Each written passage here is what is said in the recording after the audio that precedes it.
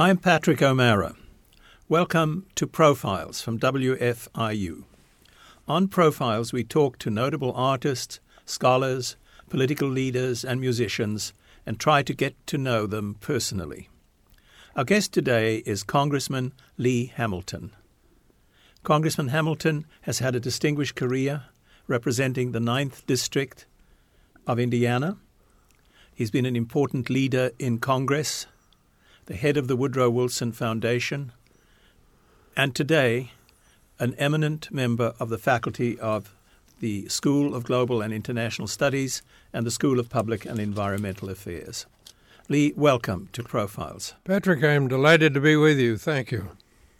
Lee, I thought, as I've said, we'd like to get to know the person a bit. So I wonder if you would be willing to talk a little bit about your childhood, your youth. I was intrigued to see that you're the son of a Methodist minister, and your brother is also a Methodist.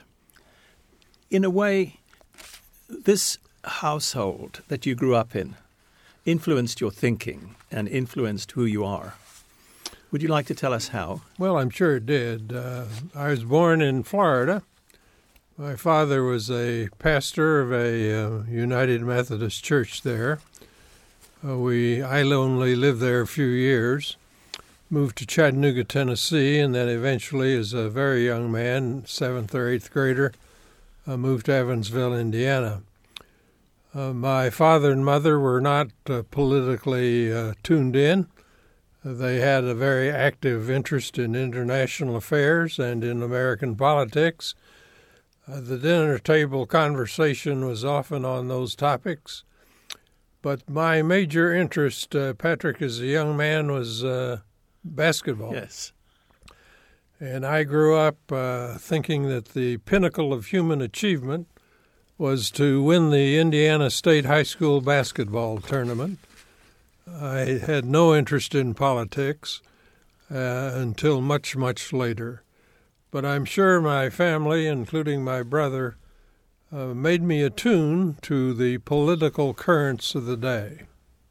Now, you moved to Columbus, Indiana, after finishing your law degree. And while you were in practice there, a friend of yours suggested you should go to Congress. And you said, I've got a problem with my mother. Well, my family grew up in the Methodist Church. That was their world. And my brother followed that world and went in to seminary and became a United Methodist pastor. I took a different path, and that path was strange to them, a different world. And politics, of course, scares a lot of people, and I don't think they had all that high opinion of politicians in general. So I had to kind of overcome a little resistance there to persuade my mother. My father was deceased, that politics was the course for me. It didn't take too long to persuade her, and once I got into it, she became quite a strong partisan. Yeah. Then you returned to go to law school. I came back, still undecided what to do. Went to law school and for 3 years at Indiana University. Enjoyed myself greatly, but didn't really focus on what I would do until the latter part of my senior year. Tell me about the 9th District. You go in there as a Democrat in a predominantly Republican world. Well, the 9th District had been held by a Republican for 3 decades or more, with one 2-year break. And I began to get interested in policy before I got interested in politics. And I finally made up my mind that if I was going to have any impact on policy, I had to get into politics. So I was not so much interested in the state issues. I was interested in the international issues and the domestic issues, and so I focused on the Congress. And I decided to take on a long-term incumbent I was very lucky. I ran in 1964 for the first time. That was a heavily Democratic year, and I won. There's a lot of luck in politics. Most politicians do not acknowledge that, but there is. I was very lucky. You catapult onto the national scene quite soon, and yet you take care of the 9th District. And I was looking at some of the projects. It ranged from post offices to reservoirs to community development efforts. In fact, when you retired, there was a large map that was covered with a multitude of pins indicating all the projects which you'd helped to seek funding for. How did you juggle these two things, the local, the national, and the international? You must never forget when you're in Congress that you have to keep in close touch with your constituents. And that means you have to help them on the problems they have. If they need a bridge, you have to help them get the bridge. If they need a reservoir, you have to help them get a reservoir. And if you help them with those projects and are successful, they remember it.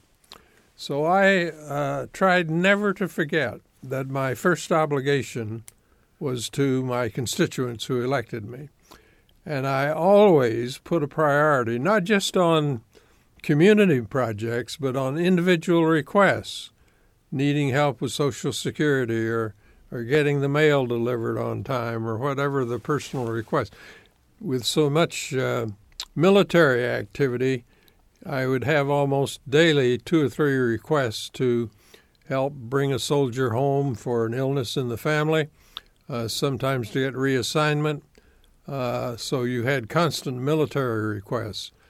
All of those things sound mundane and unimportant, but they are not. They are very, very important to the individuals involved. And if you help one family in a small town, believe you me, the rest of that town will know about it within a matter of days. Did you fly home on weekends? I flew home almost every weekend. I made 40 trips a year for 34 years from Washington to Indiana. I got to know the airports pretty well. Yeah. And you had a staff in Columbus? I had a staff in the district in Indiana. Yeah. And, of course, I had a staff in Washington. Let's talk a bit about Congress. You know about Congress extremely well. And as I look at Congress today, there's certain things that are worrying. I know you and I once talked about the problem of the omnibus bill. It is a problem. Well, it's a huge problem. The Congress stands very low in public esteem, as low as it's ever been. It's dysfunctional. It's not working well, certainly not meeting the challenges of the day. And one of the problems, there's a number, of course, but one of the problems is the one you identify. It's picked up a lot of bad habits procedurally. And one of the worst habits it's picked up is that it throws, for example, 12 or 13 appropriation bills, which should be enacted separately, into one bill, the so-called omnibus bill. Those bills are an abomination in terms of good process, very little transparency, no accountability, put together in the dead of night, voted on the floor early the next morning. You don't measure the bill by pages, you measure it by weight. It's a huge bill, thousands of pages, thousands of provisions. And I am deeply worried that the bad habits the Congress has picked up in a process sense are beginning to render irrelevant in many ways the Congress of the United States, because the whole process, look, we've had a process in this country developed over 200 years. It's the process you studied in grade school. Bill is introduced, referred to subcommittee, examined, goes to the committee. Amendments are offered, amendments are rejected, debate time allocated on the floor, same process on the floor of the House and the Senate. All of that is by the boards now, that whole process, and the omnibus bill is rammed through with very little deliberation. The final part of it, there's only 1 hour of debate, no amendments permitted. So the process is broken down, and that has serious consequences. And one of the consequences is Congress cannot meet the problems of the nation. Another favorite topic of yours, lobbyists. We used to say that the fourth branch of government was the press. I'm not so sure of that. I'm beginning to think the fourth branch of government is lobbying. Lobbying has become very, very powerful. There are 20,000 or more registered lobbyists in Washington. They all have very specific interests, some good, some bad. But almost all of them, they press for legislation, regulations which benefit their group. There's nothing wrong with that. There's nothing illegal with it. But it has radically changed the system. And if you want to understand how legislation is put together now, you follow the money. And the money comes largely, not exclusively, but largely from lobbyists. So if you have a bill, for example, that's pending in a committee dealing with pharmaceuticals, the flow of money from the pharmaceutical industry to that committee membership spikes, really goes up dramatically as they're considering that bill. Some of that is in campaign contributions, some of it in other ways. Follow the money tells you a lot about the legislative process today, and most of that money comes from lobbying. Now, lobbying is part of free speech. It's an important part of our system, but it's just become very dominant, and as it has become more dominant, the average voter is less important because the lobbyist is more important. Lee, how does the public look at Congress? I saw a reference that when LBJ was president, the faith level of the public in government was at 80%. I think today it's probably less than 20%. And Congress plays a role in this.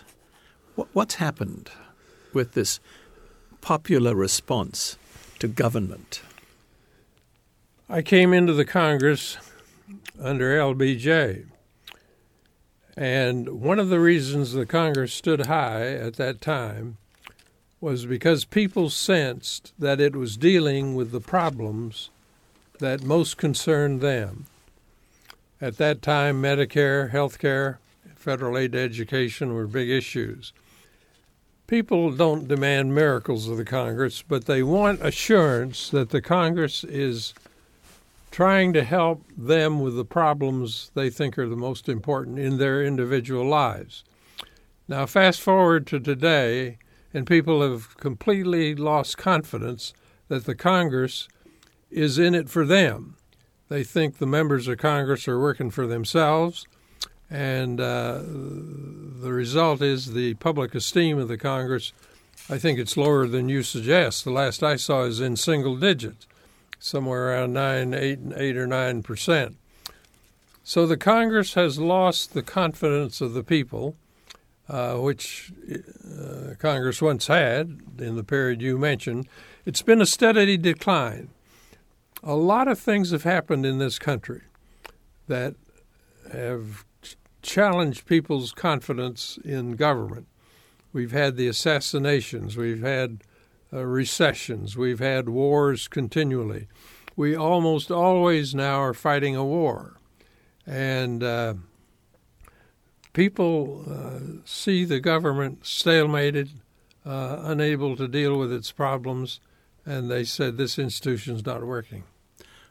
They're right about that. Of course, and it isn't. No. While you were in Congress, you actually investigated the whole question of integrity and civility.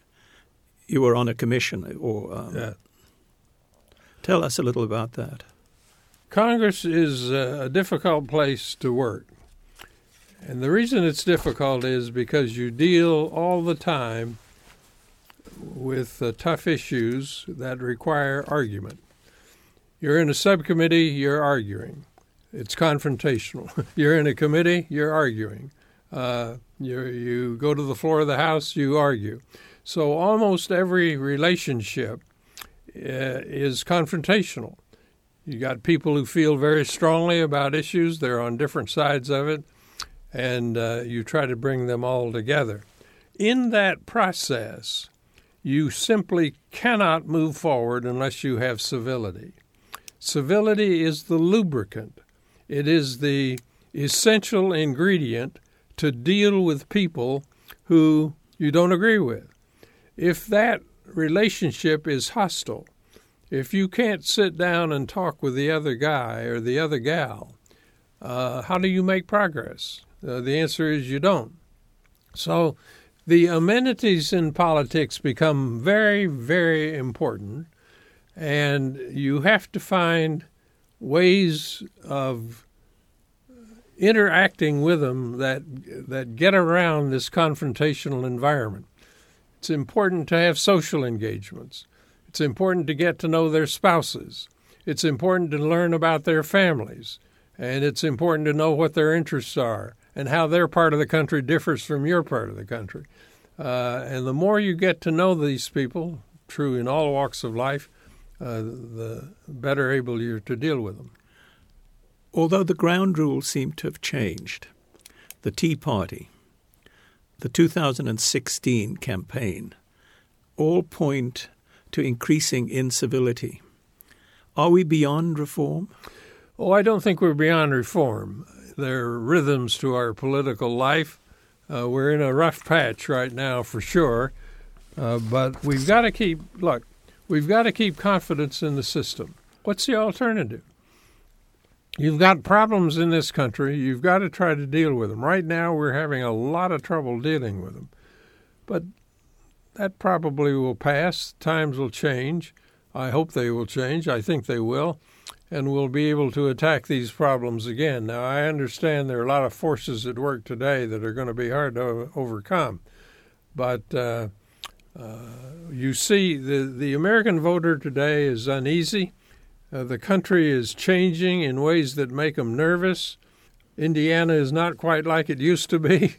We got a lot of new people coming in. It's not as homogeneous as it once was. There are different racial, ethnic, religious groups than there were a few years back. And that makes people uneasy. And when you have wages that are stagnant, you get a lot of people getting kind of angry. And that's happened too. And wages for most Americans have been stagnant for the last couple of 3 decades.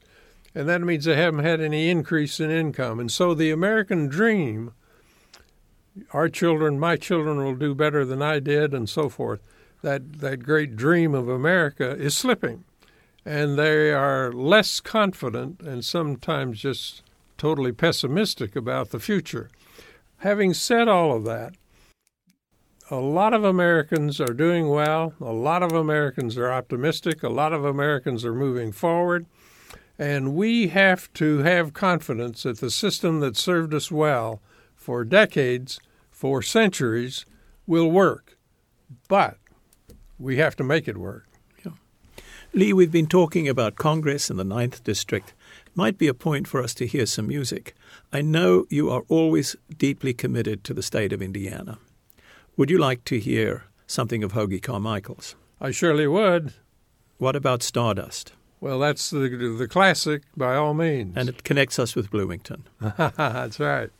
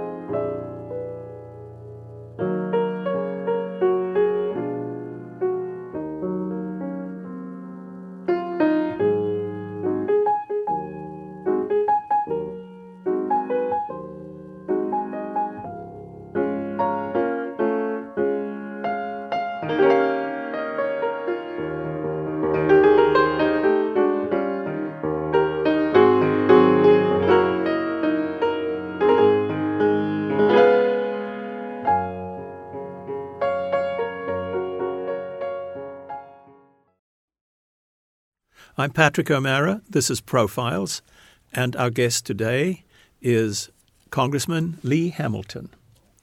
Lee, I've been reading your recent book, Congress, Presidents, and American Politics. I've enjoyed reading it. It's a book in which you reflect over 50 years. Could we talk a little bit about some of the eras that you dealt with? I'd like to start with the Johnson era. The first thing that struck me in your book was that both the President, the House, and the Senate were Democrat-controlled. That made a huge difference, didn't it? Oh, made a big difference.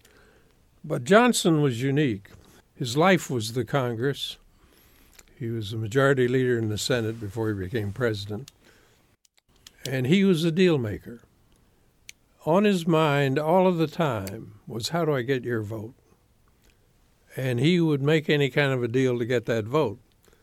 Did you want a bridge built? He'd help you get the bridge.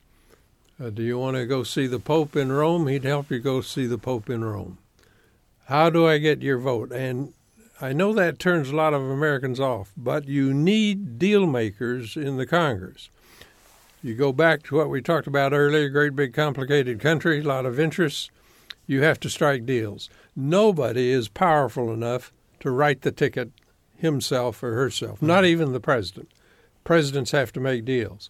So I don't think we can disdain or look down upon deal making. It's part of a necessary process to hold our country together. Johnson was superb at that, of course. He had a great downfall, and that was Vietnam. The Vietnam War, of course. Oh, my, just tore him up, literally and politically. Yeah. Lee, it was an incredible period also with social programs. I mean, this is the era of Medicare. Looking back, it has been a tremendous contribution to people's lives. And that was one of Johnson's achievements. That was one of his achievements. You hear a lot of criticism of the Great Society and of Lyndon Johnson. But what you don't see is repealing the laws. Medicare obviously has had amendments. We don't do anything perfectly here the first time. So amendments have taken place. It can still be improved. There are still problems with it. But the fundamental law has stayed in place. Same is true of federal aid to education. The argument changes back and forth there, course standards now and all the rest. But the concept of the federal government helping education is established. And that all came out of those Johnson years. And the race issue. Huge issue. Civil rights in 1964, the Civil Rights Bills again in 1965. I voted on the one in 65, not in 64. But incidentally, one of the things there that was hugely important, it was not just Johnson. He was deeply committed to civil rights, no doubt about that. He felt it in his bones. But he also had in the Congress some remarkable legislative leaders. Chairman Seller of New York, Judiciary Chairman, Democrat, worked very closely with a congressman by the name of McCullough, Republican from Ohio. And those two men were master craftsmen who understood the give and take of the legislative process and who understood that you had to have bipartisan support, even with the big majorities you referred to. So things came together, and we've had a number of such leaders in the past, fortunately. I was intrigued again in your book. You describe a lunch in which Congressman Bowling and his wife invite you to a luncheon around their swimming pool. And lo and behold, out of nowhere, LBJ and Lady Bird arrive. And it becomes a very free-flowing, open dialogue. Yeah. And he stayed and talked and talked. Was that a different era? No, I think so. We were on a Sunday afternoon sitting around a pool in suburban Washington. Had cooked hot dogs, I think, for lunch, nothing very special. And I was swimming in the pool and looked up, and lo and behold, here comes the President of the United States walking down the lawn to the pool. And he sits down and grabs a beer and chats. And here I was only a new-term member of Congress. But he took a special interest in me. He came out to Jeffersonville, Indiana to speak for me, to campaign for me, and I got to know him pretty well. So, yeah, a different era for sure. But those personal connections are very, very important. This is also the era of two major assassinations, Martin Luther King and Robert Kennedy. Did that have a traumatic effect on the political system? It had a political effect. It had a national effect. Yes. How could this happen in America? That was the attitude. We were always a peaceful country. Assassinations were something in the past, Lincoln or whatever. And here we had two of the most prominent American leaders assassinated within days of one another.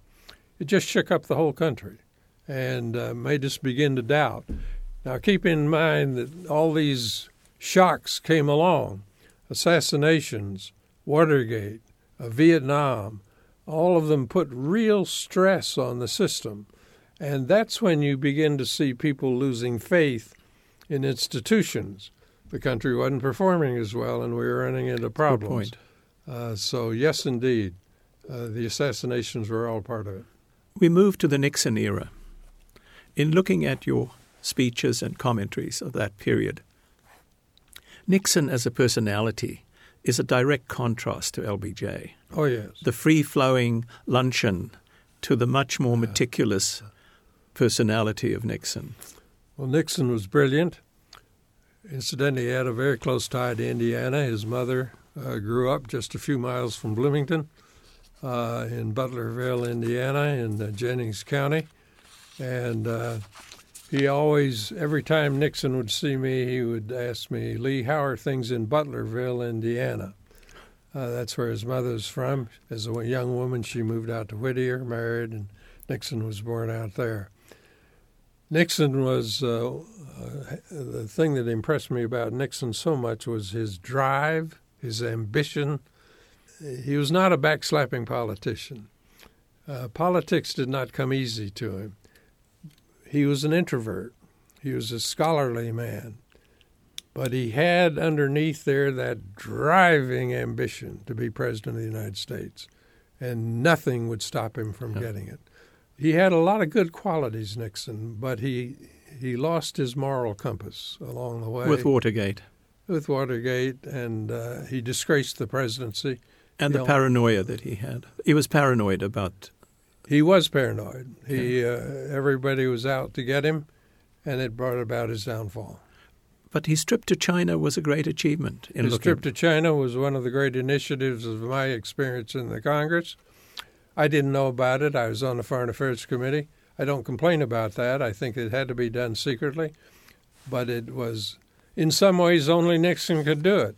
Nixon had run against the communists, including communist China. And when he opened it up and went down and sat and talked with the Chinese leadership, it changed the perception of the people about dealing with adversaries. Was Kissinger a valuable asset to Nixon? I think he was, but Nixon kept him at arm's length. Kissinger never underestimated his own influence or own abilities. I know. And I'm not sure of that relationship, but I think Nixon understood that he had a very able, powerful Secretary of State, but I also think there was a real tension between them. They didn't work together smoothly, particularly towards the end. And when Nixon got into trouble on Watergate, Kissinger thought he probably ought to run the country, I believe. Yes. We get to Jimmy Carter. I once spent a very interesting dinner with Rosalind Carter, and she said something quite poignant to me. She said, "Do you really think we made a difference?" When she was, with the presidency. And as I look at your book, he had important ideas on human rights, on values. But somehow the problem was he fell short, possibly with implementation. You say he was a man with good intentions, and I think that's true. But he was not decisive as a president. Carter was an engineer. He looked for comprehensive solutions. He's a smart guy, and his judgment, I think, quite good. He was not a politician. He was a tremendous campaigner, really good. Carried his own briefcase, could give the right signals after Nixon and so forth. But unlike who we talked about a moment ago, LBJ, he was not a deal maker. He saw the problem, he saw the solution to the problem, and he pushed for a comprehensive solution. Congress doesn't work that way. Congress is more of an incremental body, and so he did have, as you suggest, a lot of problems on implementation.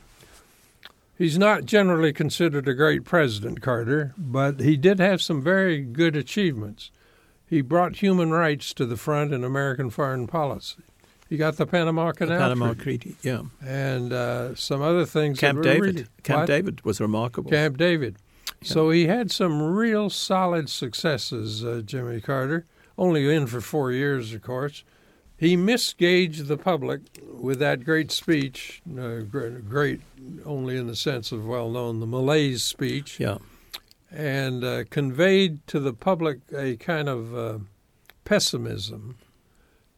And when Reagan came along and Morning in America and all the rest of it, very optimistic, very sunny, the American people needed a boost, and they turned to Reagan and his optimism.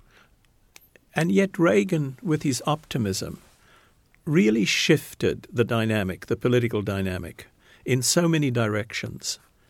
He's canonized by the conservative right. Well, one thing is he came along at the right time. The Republicans were looking for a hero, and the Democrats had John F. Kennedy, they had Lyndon Johnson, they had FDR, and they talked about him all the time. Republicans never took to Dwight Eisenhower, and they didn't look upon him as a national hero particularly, and certainly not as president, although a military leader. They had to talk about Abraham Lincoln, and Abraham Lincoln was too far back. So they were looking for a hero. Ronald Reagan comes along at the right time, and he becomes the Republican hero. Now, Ronald Reagan talked in a very, very conservative way, but he did not govern that way.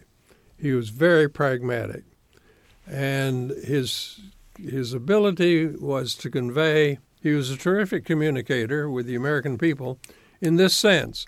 He mastered television. And he had that wonderful voice like FDR that captured people. And in talking with Reagan, I always got the sense that he was more interested in communicating than he was in formulating policy. In other words, you'd sit at the table with him, and his interest always would be, how do I communicate this to the American people? And, of course, he was very good at that. And his outreach to Gorbachev. He did, and this is, he went after the communists every chance he got, but this is his pragmatic strain. He met with Gorbachev, they got along reasonably well, and they struck all kinds of deals on arms control. And incidentally, here's another example. He came to the American people with that phrase that every person remembers, tear down this wall. And boy, they applauded that. Cheered him on. He's really getting tough on the communists. What did he do? That week he sent an arms control negotiator to Moscow. So tough on the public arena, but pragmatic. We got to deal with this guy. We got to strike a deal with him. The Bushes, father and son. Well, your impressions. Bush 41 was a friend of mine. He was a neighbor. His wife was a good friend of my wife, a very likable man, came from the aristocracy of the country, but a very down-to-earth, admirable man, very personable. And his great achievement was he was not triumphal in, as we came out of the Cold War, the winter. He did not lord it over the commies. He was very generous in his appraisal of the communists and smoothed that transition as the Soviet Union collapsed and we won, in effect, the Cold War. If you'd had a president at that time who lorded it over the Russians, it would have been a rocky time. But President Bush 41 handled this very, very well, and he deserves great credit for that. His chief advisor, Brent Scowcroft, was very helpful in that process, very helpful. And the son? His son is a very different personality and a very congenial man himself, but I think he made a big mistake in going into Iraq, probably one of the largest mistakes we've made in American foreign policy. Did some good things, had a wonderful program in Africa on HIV positive, and yet I think he inherited a government that had a big surplus. He ended up with a huge deficit. He inherited a country in prosperity. He ended up with a country in recession. So he had some rocky things happen during his presidency, for sure. Lee, you mentioned Iraq, and you were part of a major commission on Iraq. So I'm sure you have some very good insights into the whole Iraqi situation. The chief contribution the Iraq Study Group made was, I think, realism. George Bush had been making statements on Iraq that were not grounded in reality. He was way, way too optimistic about what was occurring in that country. The Iraq Study Group came along. We went to Iraq several times, I think, talked with all of the leaders, and we determined that the situation in Iraq was dire, really difficult, and things were not going well. So I think we interjected a note of reality into the discussion.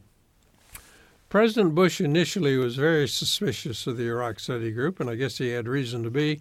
He thought it was created to kind of criticize him. But over time, he cooperated with us. He agreed with us and came around, I think, to a better understanding of Iraq. But, of course, the whole exercise, we went in for the wrong reasons. We said there were weapons of mass destruction. There were none. Our intelligence was bad. And we began the mistake that we have made so often, it seems to me, in Iraq, in Afghanistan, in Libya. We reached for the gun too quickly. We intervened militarily. The military can accomplish some remarkable things. They can bring stability. They can conquer territory. But what they cannot do is solve underlying economic and political problems. And we've gone into these areas without an understanding that what happens after the military takes control. And we've not worked that out. In other words, you've got to have an exit strategy if you go in, and we have not had. Looking at Iraq, thinking about Afghanistan, thinking about many of the things you accomplished through consensus. The 2016 presidential campaign has been characterized by walls, by the use of force, especially by Donald Trump. Is this a frightening shift? Well, it's very disturbing to me. Trump is talking about steps that he would take as president that are off the charts. For example, one of his recent comments is that about our debt, the U.S. debt, and he would negotiate so that we would have to pay less than the full amount of the debt with our creditors. Now, that sounds wonderful when you're sitting there listening to it. But what it does, in effect, is it undermines the entire international financial system. American debt is the primary asset of many countries. America pays its debt in full. That fact has been absolutely crucial to American leadership in the world and to the international financial system. Now, Trump calls it all into question. I'm going to negotiate the debt down. First of all, he's not going to be able to do it, I don't think. But if he did it, it would give us chaos, or at least a totally new system than we now have. So I think he fires off a lot of things that are not very carefully thought out. And you specialized in the area of immigration. Well, immigration, the wall must be a problem for you. Building a wall is just not going to happen. But let's take the business. He's going to deport 11 million people. How do you do that? If you're going to deport 11 million people, you're going to have a police force the size of several armies. What it means is you're going to go door to door in neighborhood after neighborhood in America looking for these people to deport them. Then you're going to have to transport them and get them out of the country and so forth. That would take a huge increase in the American police force, all law enforcement, to get it done. Will it happen? No, it will not. Now, what does Obama do on it? Obama says we got a problem on deportation. We're going to deport those who have committed a crime. Well, that gives you a universe you can deal with, and you get rid of the more undesirable people. A lot of these 11 million people are good, hardworking people that help our economy. So how you approach this question of the undocumented worker is big, and I think Trump is not realistic. Lee, this would be another moment for a selection of music. I know you like Indiana composers. Do you think it would be appropriate for us to use Cole Porter's Don't Fence Me In? Yes, indeed. Cole Porter's a giant in Hoosier history. Entirely appropriate.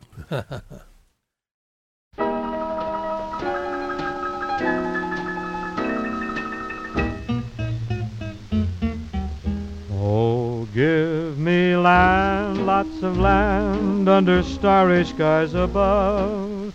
Don't fence me in. Let me ride through the wide open country that I love. Don't fence me in. Let me be by myself in the evening breeze and listen to the murmur of the cottonwood trees.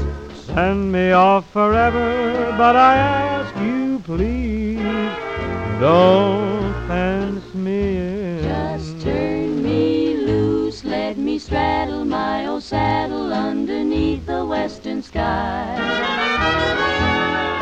On my cayuse. I'm Patrick O'Mara. This is Profiles, and our guest today is Congressman Lee Hamilton. Lee, from Congress, you went to the Woodrow Wilson Center, a really important think tank. Tell us a little bit about the Woodrow Wilson. Woodrow Wilson Center is named after Woodrow Wilson. Woodrow Wilson was the only PhD to become president. He was a genuine scholar, produced one of the great studies of the Congress, committees of the Congress, and ranks as one of the top political scientists this country has ever produced. He became president, and he accomplished a great deal, both domestically and, of course, led us through World War I. The think tank is named after him because it tries to meld the academic world with the policy world. It tries to use the scholars who have in-depth knowledge about policy problems and give them a forum to meet with government policy makers so that there can be an interchange of ideas. The scholar learns from the policymaker learns from the scholar, to the benefit of each, I believe. That's what the Wilson Center is all about. Its role is quite unique. It's not a typical think tank. Its whole purpose is to bring together for discussion and dialogue the scholar and the policy maker in a comfortable, compatible environment so they each can learn from the other. Was it productive work over those years? Well, it's hard to measure, but I think the answer is yes. Let me try to be specific. We had at one point a scholar who was one of the leading statisticians in the country. She was terrific with numbers, far beyond my ability to comprehend. We put her together with the people in the Social Security Administration, and they deal with all kinds of demographics, of course. Statistics is very, very important in most of government. So the interchange between the academic statistician and the people dealing with statistics is a matter of the base for policy was critically important. I can give a lot of illustrations similar to that. I think it was a productive interchange. Were there achievements on the international level at all? Oh, I think so, because we, among other things, the Wilson Center has a lot of ties with scholars from around the world. And so we bring scholars to the United States interested in all kinds of policy questions here, some domestic, some international, and give them direct access to high-ranking American policymakers. Dialogue and exchange is critical to the development of policy. This was one of your achievements, of course, after you left Congress. Others have been major task forces that you've been engaged in. You were the vice chair of the 9/11 Commission. And I'd really like to look into not only the findings, but the process, because the process was not an easy one. No. 9/11 occurred, of course, was one of the most traumatic days in the history of the country. Still does have a profound impact on America. And we were given the responsibility by statute of doing two things. One was tell us what happened on that day. And I think we've did a reasonably good job of that. Anybody studying 9/11 begins now with the 9/11 Commission report on what were the facts on that day. The second task was to come up with recommendations so we would protect ourselves against a similar attack. We made 60-some recommendations, most of which were implemented, some of which were not, but well over 40 were implemented. And the process that you referred to was 5 Democrats, 5 Republicans, all of us partisans, came together with the mandate I've described, and we made it work. Don't tell me that you cannot reach agreement when you're dealing with partisans. We did, and we did, I think, in a way that benefited the country. It wasn't easy. It took time. Tom Kean was the chairman, very wise man. The first thing he said to me, this amazed me. He said, "Lee, every decision we make in this commission, you and I are going to make together." Very interesting. I was amazed because I came out of the Congress where the chairman called all the shots and the ranking member didn't have much to do with it. And he stayed with that. We acted in lockstep throughout the entire, and we conveyed to the members of the commission not only that he and I were going to stay together, but that every decision made by the commission was going to be unanimous or it was not going to be made. We understood that if we had a split decision, 6-4, 5-5, the recommendation would have no weight. Would it have been different if Henry Kissinger had remained? Yes. Why? It would have been much more difficult to reach an agreement. That's what I thought. The original people to head the commission were George Mitchell on the Democratic side and Henry Kissinger. Yeah. If you go back and see their statements, you can just feel the partisan tension almost from the beginning. Then the president, I guess I was named first by Tom Daschle, who was the Senate leader, to take Mitchell's place. And then Mitchell decided he had conflict of interest. And I began to deal with Kissinger. And Kissinger immediately had this partisan edge to him, and I said, boy, I'm headed for a tough go here. Yeah. Then Kissinger decided he had conflict of interest. So he dropped out. He dropped out, and Tom Kean was appointed. Right. That was extremely fortunate for the country. My impression is that the president, at first, was not all that eager to see the commission doing its work, but eventually became a supporter. You're exactly right. He saw the commission as a criticism of him. We had to establish credibility with him. That's George Bush. Yeah, and we did. We met with him and made clear to him, we're not out to hang you, George Bush. We're out here to strengthen the country.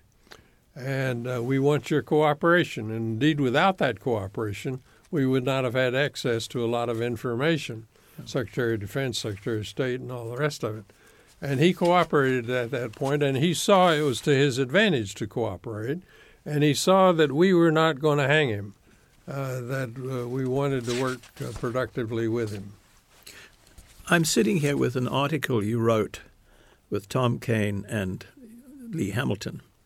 A new threat grows amid shades of 9/11. You wrote that in 2014, and it's about cybersecurity. Yep.